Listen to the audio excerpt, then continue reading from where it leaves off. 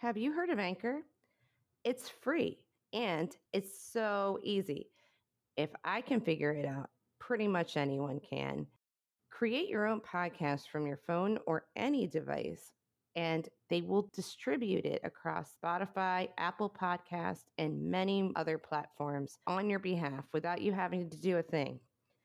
You can also make money without any minimum listenership or any required audience. Anchor is super easy to use, and all you have to do is download the free Anchor app or go to anchor.fm to get started. That's anchor.fm. Start your own podcast today. You're listening to Your Highness Podcast with Diana Crash, founder of Good Vibes Marketing. Good Vibes Marketing provides organic content and marketing solutions to the cannabis space.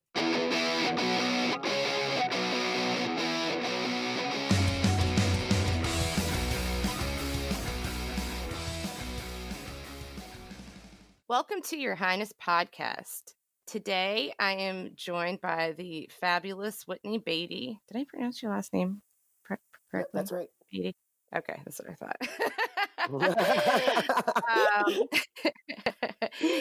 And Whitney is the founder of Apothecary, which is an amazing collection of gorgeous cases that keep your cannabis in humidity controlled containers, and just basically respecting the plant is the focus of your product line. Basically respecting the plant and safe use.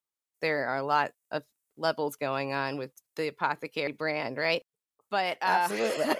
we could go on all day. But we and I'm a huge fan of Whitney. She does some amazing work in the community. She's a board member for Supernova Women. And she is also a pioneer in not only branding and in the luxury cannabis end of things, but she has an amazing Instagram about her life as a mother.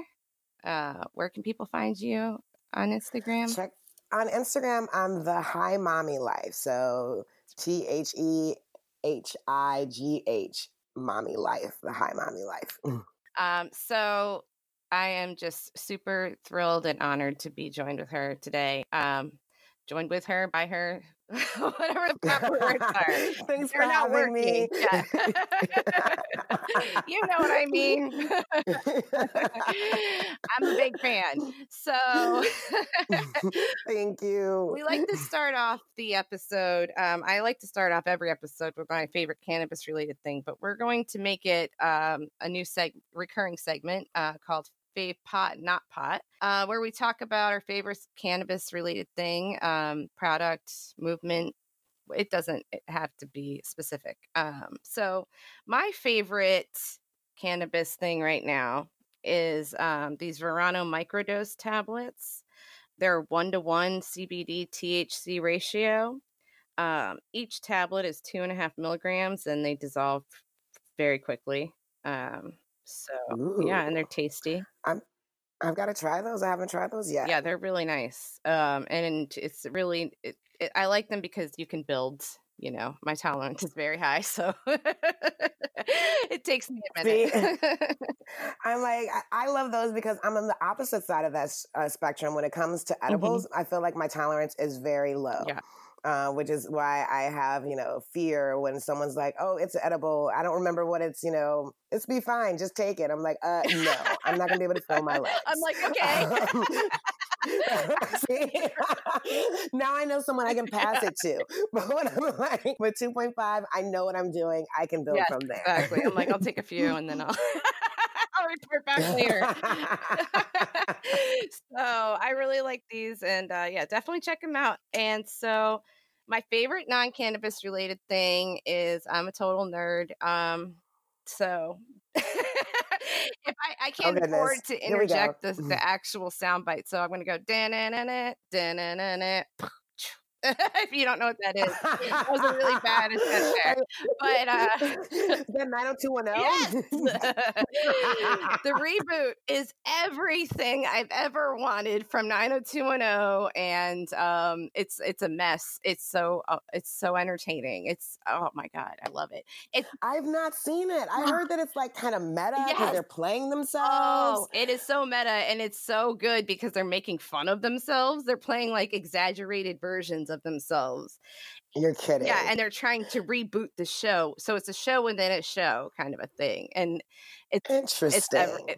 if you were a fan of the show, if you hate watched it for a while and then love watched it and then hate watched it again, like I did. I see. Totally. That was my relationship with it. Yeah.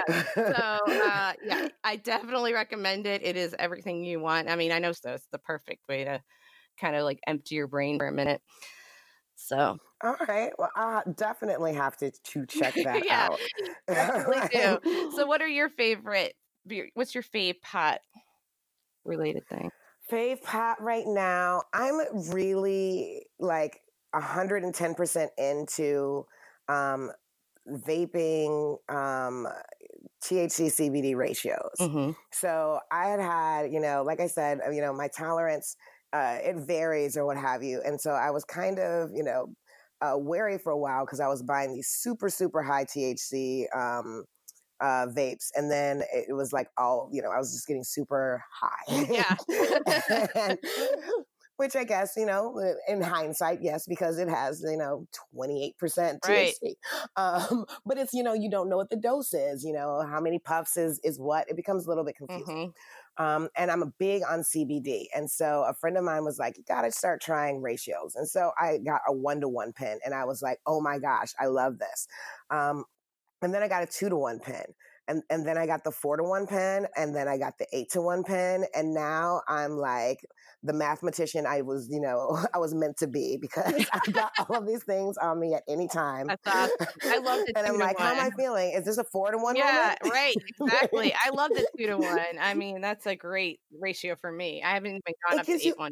It's a great level. Yeah.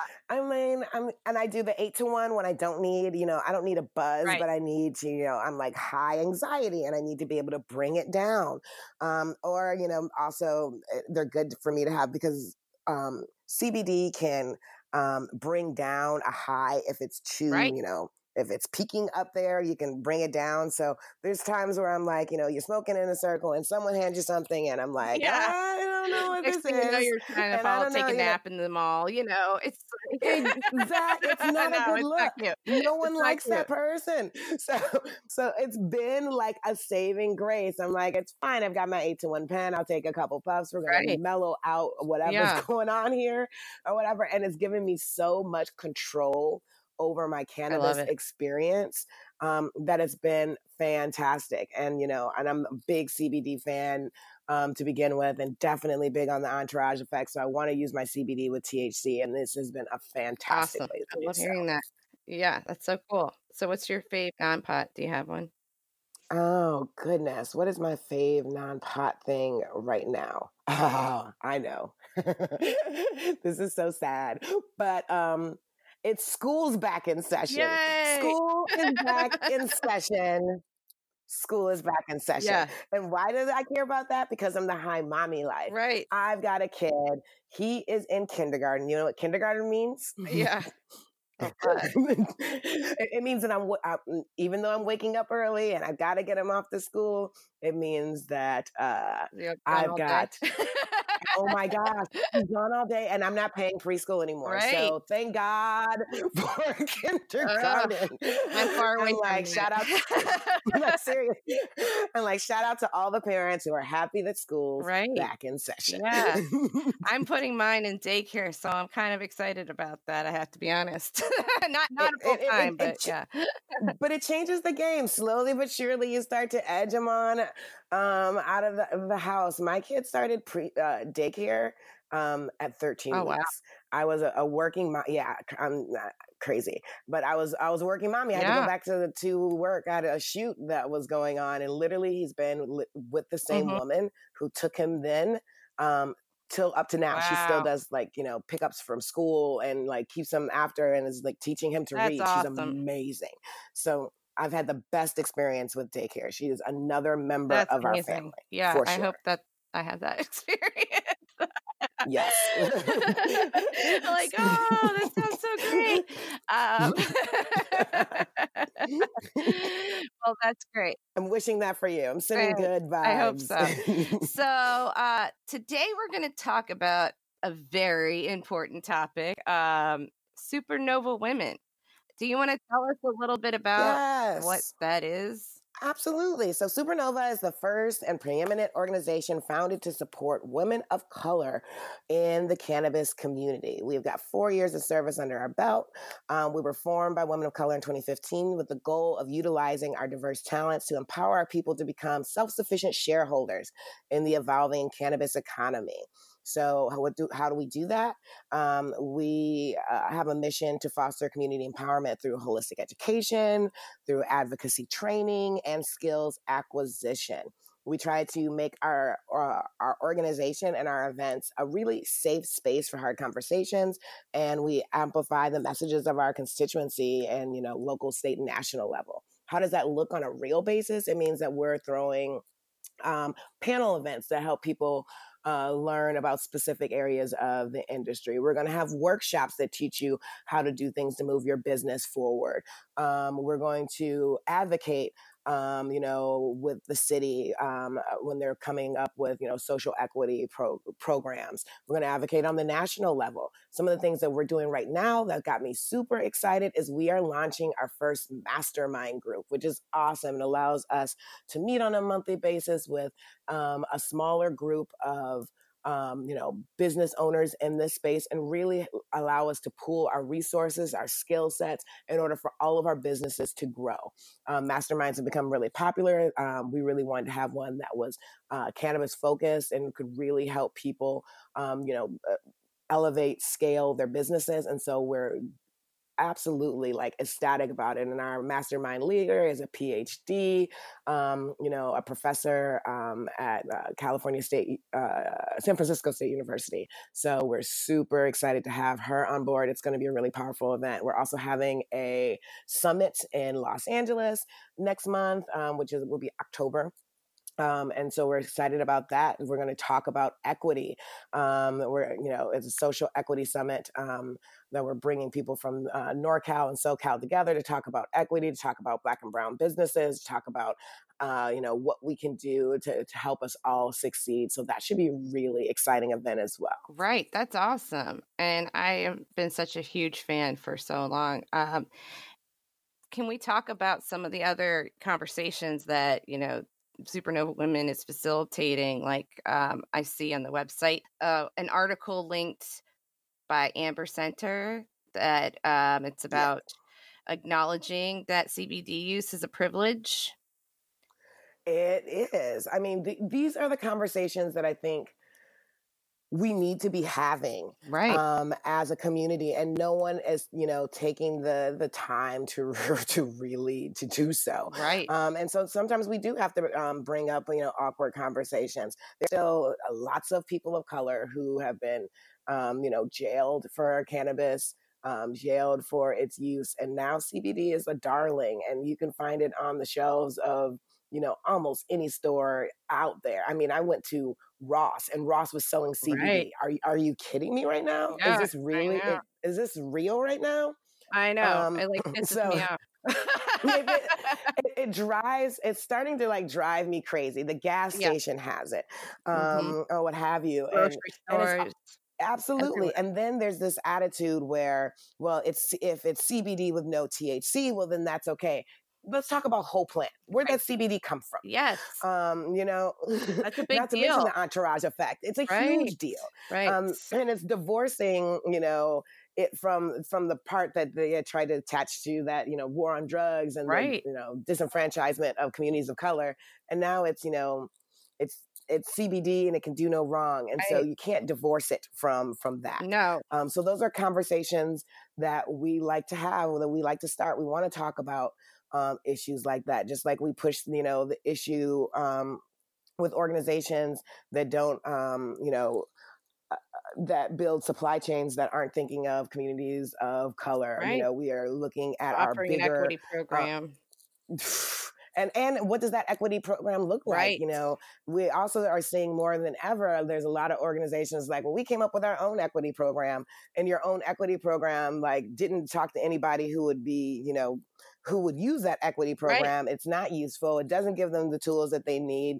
You're like, it's saving face. Right.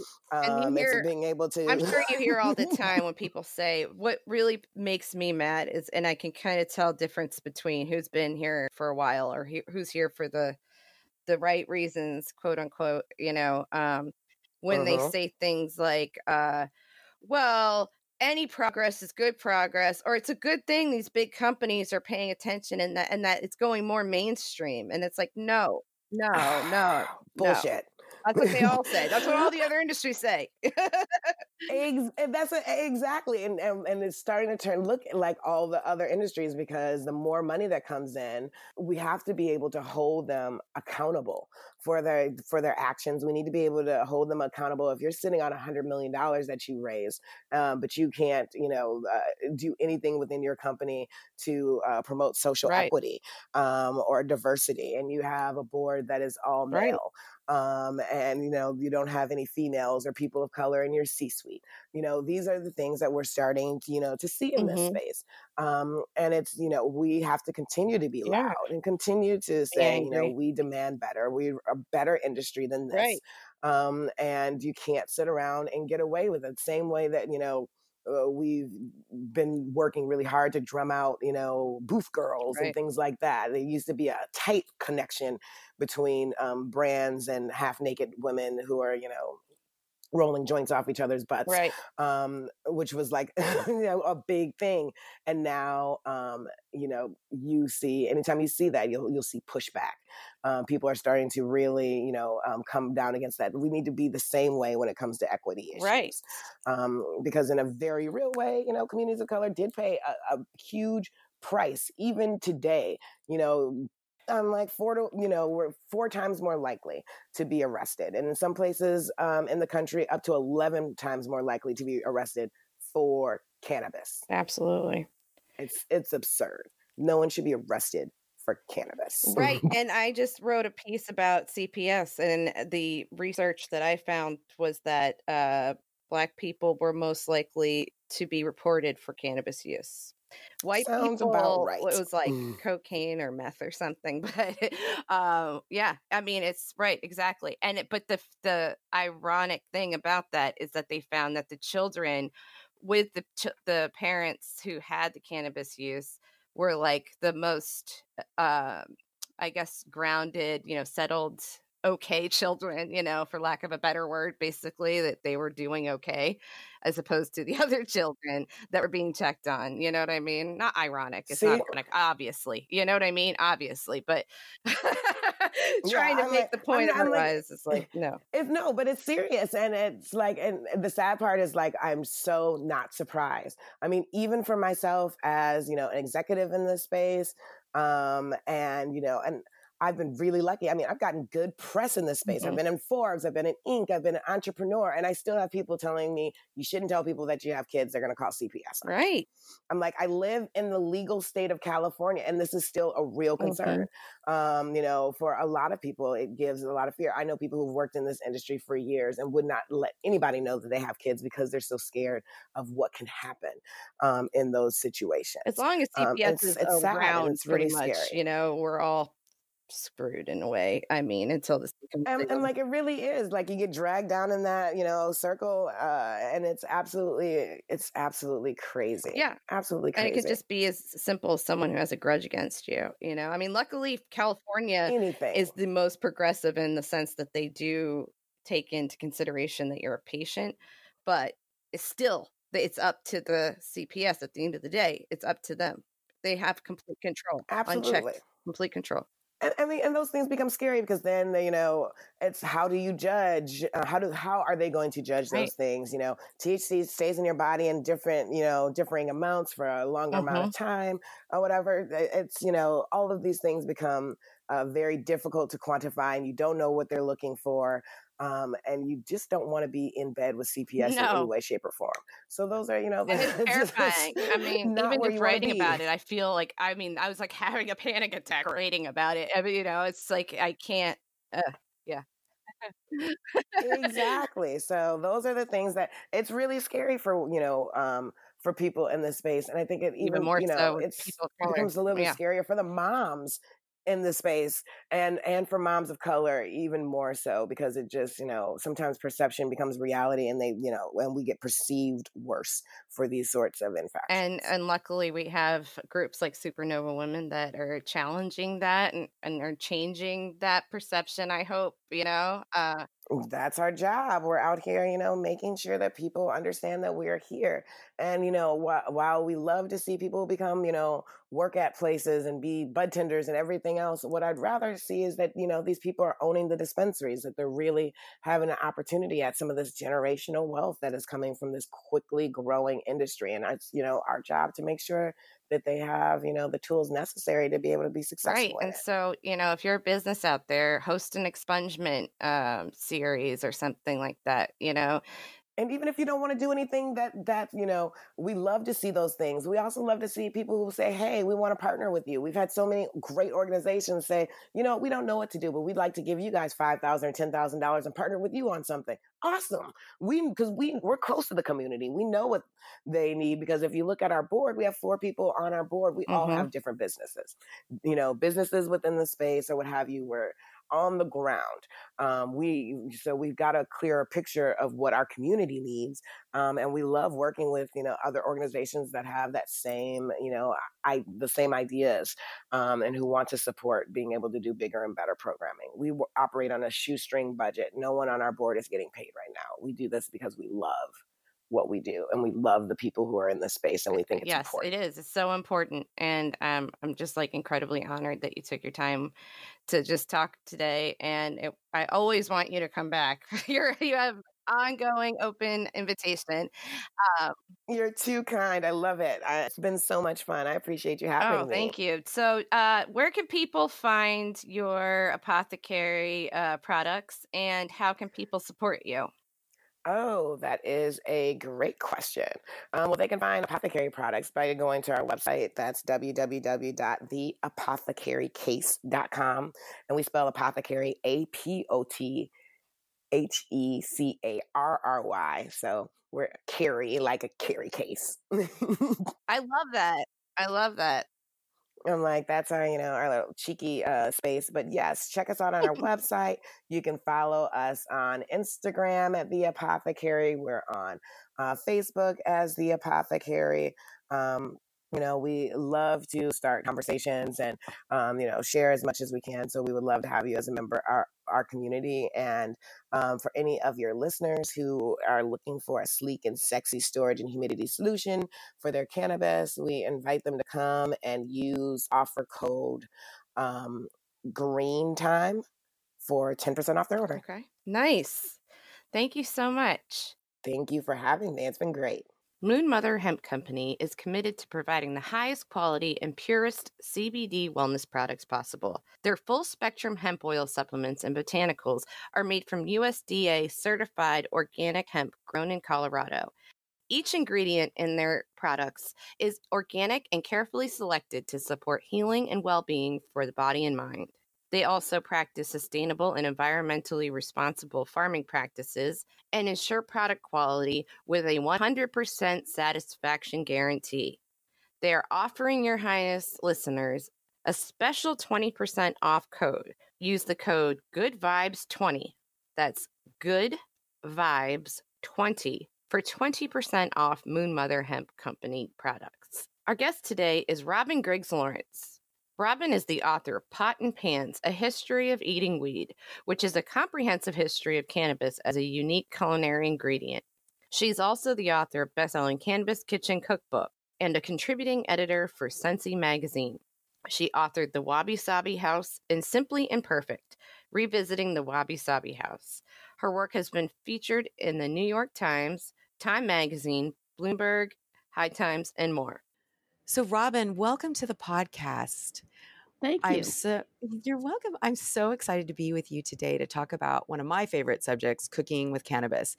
But as an added bonus, today is going to be learning some of the history, which I had no idea about behind the cooking with cannabis.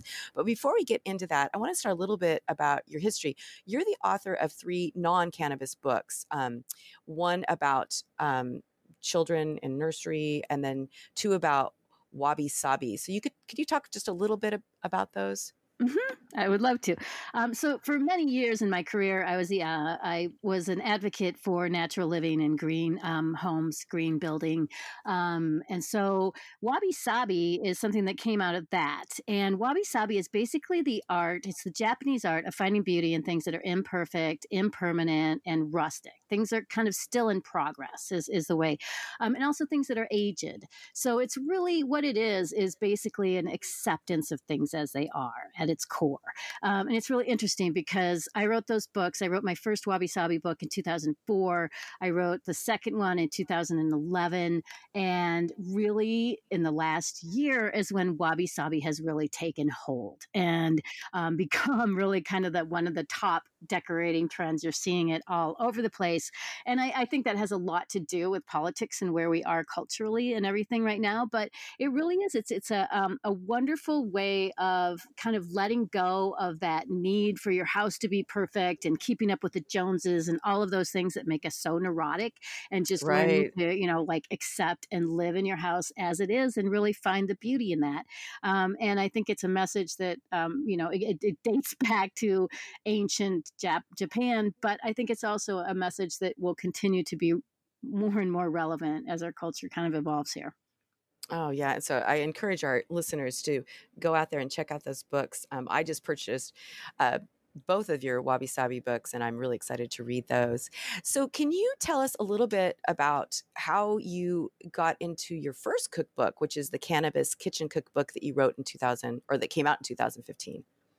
Yes. So in 2009, which is right when the Cole memo came out, and basically Obama administration said, we're going to let the states do what the states want to do with medical marijuana. That was a time when in Colorado, really a lot of minds were starting to open up to the possibilities of medical marijuana. For me, it wasn't something that was really that much in my life. I just hadn't, I had 2 kids, I had a job, a career, I was traveling a lot. And it wasn't something that really had ever, I'd done it in college, and it just wasn't something that was a big part of my life. But I had some pretty big medical issues. I had dysmenorrhea, which is serious menstrual cramps. And associated with that, I had PMDD, which is basically just insanely severe head stuff coming along. Premenstrual dysmorphia is basically what it is. So, what I found was that cannabis, at the recommendation actually of my gynecologist, cannabis was one of the few things, basically the only thing that could relieve that for me. So I started to, I got my card, and I went to my neighborhood dispensary. Actually, I didn't, because at that time there was still a lot of stigma around it. So I went to a dispensary in the next town over, so that I wouldn't run into any of the fellow volleyball moms or anything. Oh my gosh, that's funny. So there was one like right next to my grocery store, but I couldn't go there. So I went, and I, all of a sudden it was like a huge revelation for me that cannabis was food. I only thought it was something you smoked, really. And so realizing, when I was talking with the bud tender, and he was bringing down, he's bringing down these jars. That was back in the day when he had these lovely jars of cannabis lining the shelves, and he was bringing them down, and they had names like Chocolope and Blueberry. And I was like, oh my God, this is food. And, I wanted to cook with it. And so I went home and I started to do some online research, and it was 2009, and there just wasn't a lot of solid information on there. And it was all over the place. Some of it was kind of scary. There were, basically I was kind of having to dig into the cannabis forums at the time, which, I hate to say it, but it was just kind of a lot of dudes, and not anybody was really talking like, the ins and outs and the kind of finer points of the art of cooking with cannabis. So I realized, being the journalist that I am, that if I wanted to really learn how to do this, I was going to have to write the book myself. myself. And so that's when I just started, I've been a journalist my whole life. I knew what to do. And I was like, okay, girl, write the book. So I, started to call basically just kind of reached out to cannabis chefs across the country who had already gotten into that space. And, at that time, finding them was hard because there weren't a lot of them. So it was really, these were the intrepid pioneers who had gotten out there ahead of the curve, before 2009 to start to teach people how to cook with cannabis and to talk about it. And so they were the ones who came into the fold. And I was like, hey, I want to write this book. What do you guys think? And they were like, oh my God, you really need to. Yes, I would love to help. So I found 12 chefs and one bartender, all who had been working with cannabis cooking and who taught me how to do it. And, by default then taught, everybody else through my book. And all of them did it, out of the goodness of their heart, because they basically almost every single one of them either had cured themselves or had cured someone else or helped to heal someone else using cannabis food, and they wanted to share that knowledge. And to me, that's why probably that's going to be the most satisfying book I've ever written, because of that collaboration. I just think it's amazing that we're all able to get that word out there. Yeah, it's a really nice cookbook. I encourage our listeners to go out and purchase the Cannabis Kitchen Cookbook, is what it's called. I have a copy and I love it, and so I haven't tried any of the recipes yet, but I'm excited. But I really loved how everybody came together as a community on that. So your latest book is Pot in Pans: A History of Eating Cannabis, which is a very rich history review of cannabis that I found fascinating. The foreword is written by Chris Killam, the medicine hunter, who is probably one of the most knowledgeable plant people I can think of. So can you tell us a little bit about the book and what was your drive to write about the history? So this one, it's when after the cookbook came out, and I was kind of like, okay, always, ready for the next project.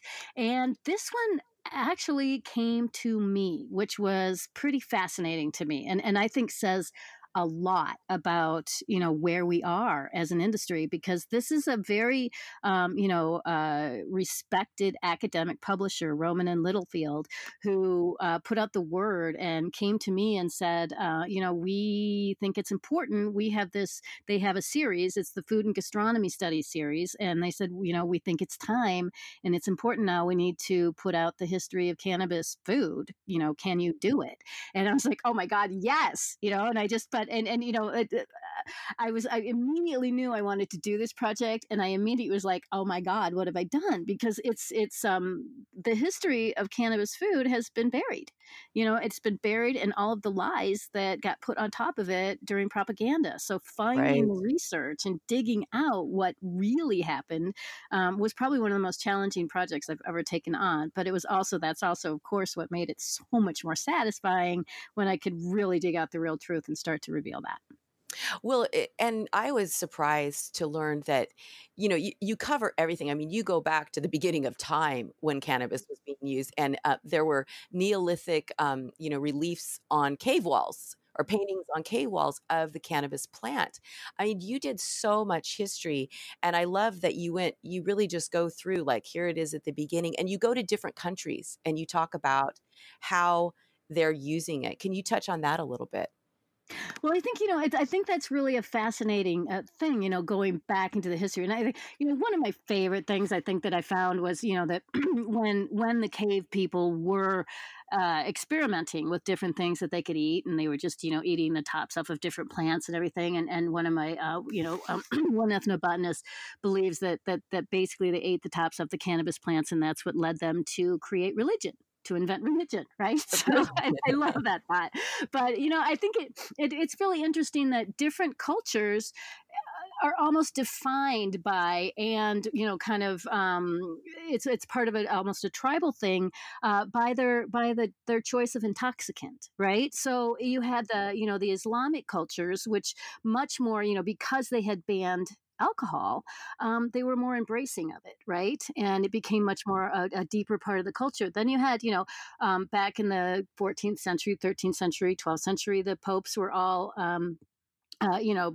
banning cannabis, and they went to alcohol. So it really became almost a cultural definer, as religious thing that people, but choosing their intoxicants. So I think that had a lot, it's interesting. A lot of Chinese culture, they did not embrace at all the intoxicating aspects of Really? cannabis. It was completely not at all. I mean, they really, they didn't see it as, they saw it as kind of a bad side effect, right? And something to kind of work around.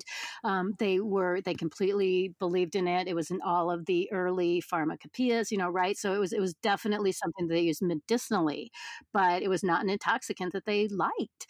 India, completely different story. Right. I mean, it was completely embraced. It still is. In the 1960s, when the UN convention, when the U.S. basically was saying every country must, make cannabis illegal, India got around that with a drink that they use called bhang, and they just basically never outlawed that, and they continued to use it for holy ceremonies. So it's very much a country by country thing, though, which I think is really fascinating. And it generally is that it's alcohol or cannabis, but not both. Oh, that is really interesting. I did Isn't not it? know that. Yeah. I mean, it's just learning all the different things about it through your book was really fascinating. And in fact, you just mentioned bong, Mm-hmm. Bhang, and I call it bang because of Bang chocolates. But I had no idea that's where they got their name, just as a funny little side note. I know that is funny. I know they need to do a little, like bang kind of campaign or something to let people know that. But you say that in India it's a drink, but then is Yeah. it also a food too? Well, Bong? it's also a name for a prepared cannabis. So it's a way of preparing cannabis. So that the raw material itself is called bang, and then when it's made into a drink, the drink is actually called bang kai tandai, and I have a recipe for it in the Cannabis Kitchen Cookbook. But yes, so it gets shortened to bang. And you can find all over India, or especially in certain parts where it's kind of more accepted, little bong stands where you can actually purchase it, and it's always it's always served at Holi, which is the great big festival, and many of the religious festivals it's included as well. So it's just it's just a part of the culture. It's as it's like we would have wine for our things. They have bong. Right. Yeah, I really hope that we get to a point where we can incorporate cannabis like that also, where we have stands where you can get a drink and, it's in that same kind of vein. So eh, let's talk a little bit about, because you talk about Alice B. Toklas, and we Hmm. know she's very famous in the cannabis world, but a lot of people don't know the true history of that, which you cover in your book, and a little bit how this, morphed into the pot brownie Hmm. phenomenon. Can you talk a little bit about that? Absolutely. I love this story. And I love how the whole thing kind of unfolded. So, back in the 50s, Alice B. Toklas, who was Gertrude Stein's lover, and, they were the ones who pretty much ran the salons back in the, 20s and 30s in Paris with all the expats and Hemingway and all those guys, right? So Fitzgerald, all of them. So, um, after Gertrude died, Alice B. Toklas she was kind of broke and she needed money, and so she wrote this cookbook. And she got a really good contract with Harper's, and she was going to write this cookbook.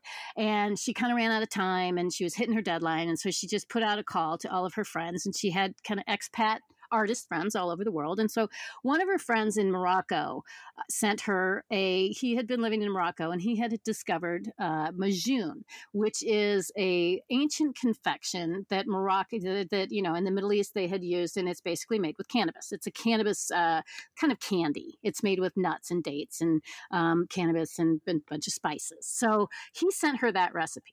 And she didn't even read it. She didn't even look at it. She just slapped it in there. It went off. The cookbook got, published, and all of a sudden, there's this, hashy fudge is what it's called, right? And so it, kind of people start to pick up on it, and it starts, gets this kind of little underground movement, and she gets a little bit of, and the guy who sent it to her said he did it because he knew she needed money, and he knew it would like make her book sell more. Who knows if that's true or not? He was kind of a, character in his own right. But so basically it gets out, and so so it's kind of this underground thing, and people start talking about the Alice B. Toklas thing, whatever. And then this movie gets made in 1968, and it's Peter Sellers, and it's called I Love You, Alice B. Toklas. And it's a movie about this hippie woman who makes some pot brownies for it changes this guy's life. He's kind of like a bored suburban guy. He's an attorney. He's unhappy. She makes his pot brownies. He has an eye-opening experience. He becomes a hippie. He goes and lives in a van. Whole thing, right? So that is the moment in this movie where the Majoon, this ancient Islamic confection, morphs into the pot brownie, because he's like, oh my God, what happened? I took those brownies. What did you do? And she says, oh, those are groovy brownies. Those are from Alice B. Toklas. She wrote a groovy cookbook or something like that. So at that moment, the Majoon, the hashish fudge, became the brownie. And that was it. From that moment on, Wow. It was the brownie, right? So it's like that moment that, and all of a sudden, and she didn't make them right either. I mean, that's what's so funny. She took a bunch of weed and she threw it in. Like there's this pivotal scene where she's, got the hand mixer and she just throws the brownie right into the mix. She doesn't mix it with an oil or butter or anything. So it likely they would not have gotten everybody as crazy stoned as they did. But, it's a movie. And anyway, Right. so yeah, Exactly. that's the story. And so from then on, it was Alice B. Toklas brownies, even though her cookbook never had a recipe for them. Well, and you have the kind of like original recipe, I guess, for Majoon Yes. in this. You have lots of different recipes. I mean, not lots. You have a few different recipes at the end of this book that are from different areas. There aren't any amounts, though. Can you talk a little bit about that and why you included the recipes and then kind of your thinking behind that? Sure. Yeah. And I did, a lot of, so digging these up, this is how they were, right? I mean, and when you think about it, they didn't have quarter cups. They didn't have teaspoons. They had, their handful. They had their, a pinch, whatever. They just, there weren't the universal, they didn't write recipes the way we do now. And so, I thought about switching them, but I thought, no, that takes away, I think from the really the instinctual part of the way people used to cook with this. And I think, that's how it was. So a lot of them, I just left them as they were, and kind of, they either gave kind of ratios sometimes, or kind of, do you like this? Do you not? People, I guess, were allowed a little bit more leeway and intuition and freedom in cooking than the rigidness that we have now. Right. I feel like it's really kind of, when I was reading it at first, I was like, oh my gosh, there's no measurements. And then I'm like, Leah, use your intuition. Like women who are still using these recipes in villages or wherever they are, don't have measuring cups. And so, I think it's a really beautiful thing, because maybe you don't like a nutmeg. Maybe you're going to substitute something else. You could really make these your own. And I really appreciated that. So while we're talking about cooking and cannabis, what are your favorite aspects of writing about cooking and cannabis? I think the fact that it's it's so ancient and yet so cutting edge. We're at this, I can reach back to, the beginning of time with what people have been doing and discovering about this ingredient. But, then there was such a long time. Well, it was a blip in the long history, but in our perspective, a long time of no information and no experiences and, so all of a sudden we've got this, I feel like some of the most incredible minds in the world are being put to this right now. I go and visit, places in Colorado, in Denver, where, they're pharmacists and scientists and people who are coming from, major industry, and they're making this turn and putting their brain power to cannabis. And that to me is unbelievable. So I just, in the time that I've been covering this, we've gone from, we've discovered, we now have water soluble cannabinoids. Yeah, isn't that crazy? That changed the whole game, right? I mean, it's amazing. So I think that to me is just spectacular. I just there will never not be enough to cover. We're just gonna keep unfolding. Well, your book does a really good job of covering so much of the history. I mean, and I love the way you wrote the book too, because when I'm reading it, I feel like we're in the room and you're talking to me and you're sharing something. You're really prolific writer. So we're getting short on time, but I really want to cover this last little topic about what it means to be included in the Rowman and Littlefield's Study in Food and Gastronomy series. So just to let our listeners know a little bit about the studies, studies isn't always just about cooking and eating habits, but it's also about health, sustainability, food safety, animal rights. And so you're included in this Studies in Food and Gastronomy. I can't say this word right. But anyway, but there's only 4 books. And so your cannabis book is one of those 4 books. What does that mean to be included in this? I mean, to me, it just says, it says everything. That cannabis has finally come into its own as a respected culinary ingredient, and not, I love that they took this seriously. There's not a big pot leaf on the cover, right? I mean, we were really careful to, those are flowers on the cover. Like it's showing what buds look like. It's not the stereotypical, fluorescent green kind of thing, right? So, I mean, this to me is cannabis's entrance into academia, right? This is, take this seriously. This is not something that we're giggling about anymore. And, that's a big deal. Yeah, it's like cannabis grew up, almost. Exactly. It's like we went from this giggly Alice B. Toklas kind of pot brownie, and now we're an adult, and this is what it brings. Well, that's beautiful. Well, before we close, I'd love to hear from you. How can listeners support you, and do you have a specific call to action? I think that this is I've been thinking about this. I don't want to sound self-serving, but I really, really do hope that everybody will read this book, Pot and Pans, and if they share one thing with someone who is a skeptic or just doesn't know or just hasn't heard, the most important thing, I feel like we all are put here for whatever purpose, right? My purpose is education. That's what I'm a writer. That's what I've been here for. That's what I do. But if no one reads it and shares it, then it's all going into a void, right? I didn't accomplish what I wanted to. I just amused myself, and I'm not here to amuse myself. Right? So, I definitely do like amusing myself, but there's more to it. And I really think, if you can read this, if you can, have one really good thing that you remember about it that you think is could change someone's mind, it's one mind at a time. But we are going, my goal is by the end of my lifetime, everybody is going to be able to enjoy cannabis the way I can, because I have the opportunity to be in legal states. One of the coolest things to me is my kids who are 21 and 24 never had to break the law in order to enjoy cannabis, right? And I want that for everybody. That's beautiful. Well, thank you so much, Robin, for taking time out of your busy schedule to talk to us. And I know our listeners really enjoyed hearing all about this. And so I encourage everybody to go out and buy the book, Pot and Pans. And please do put a review on Amazon.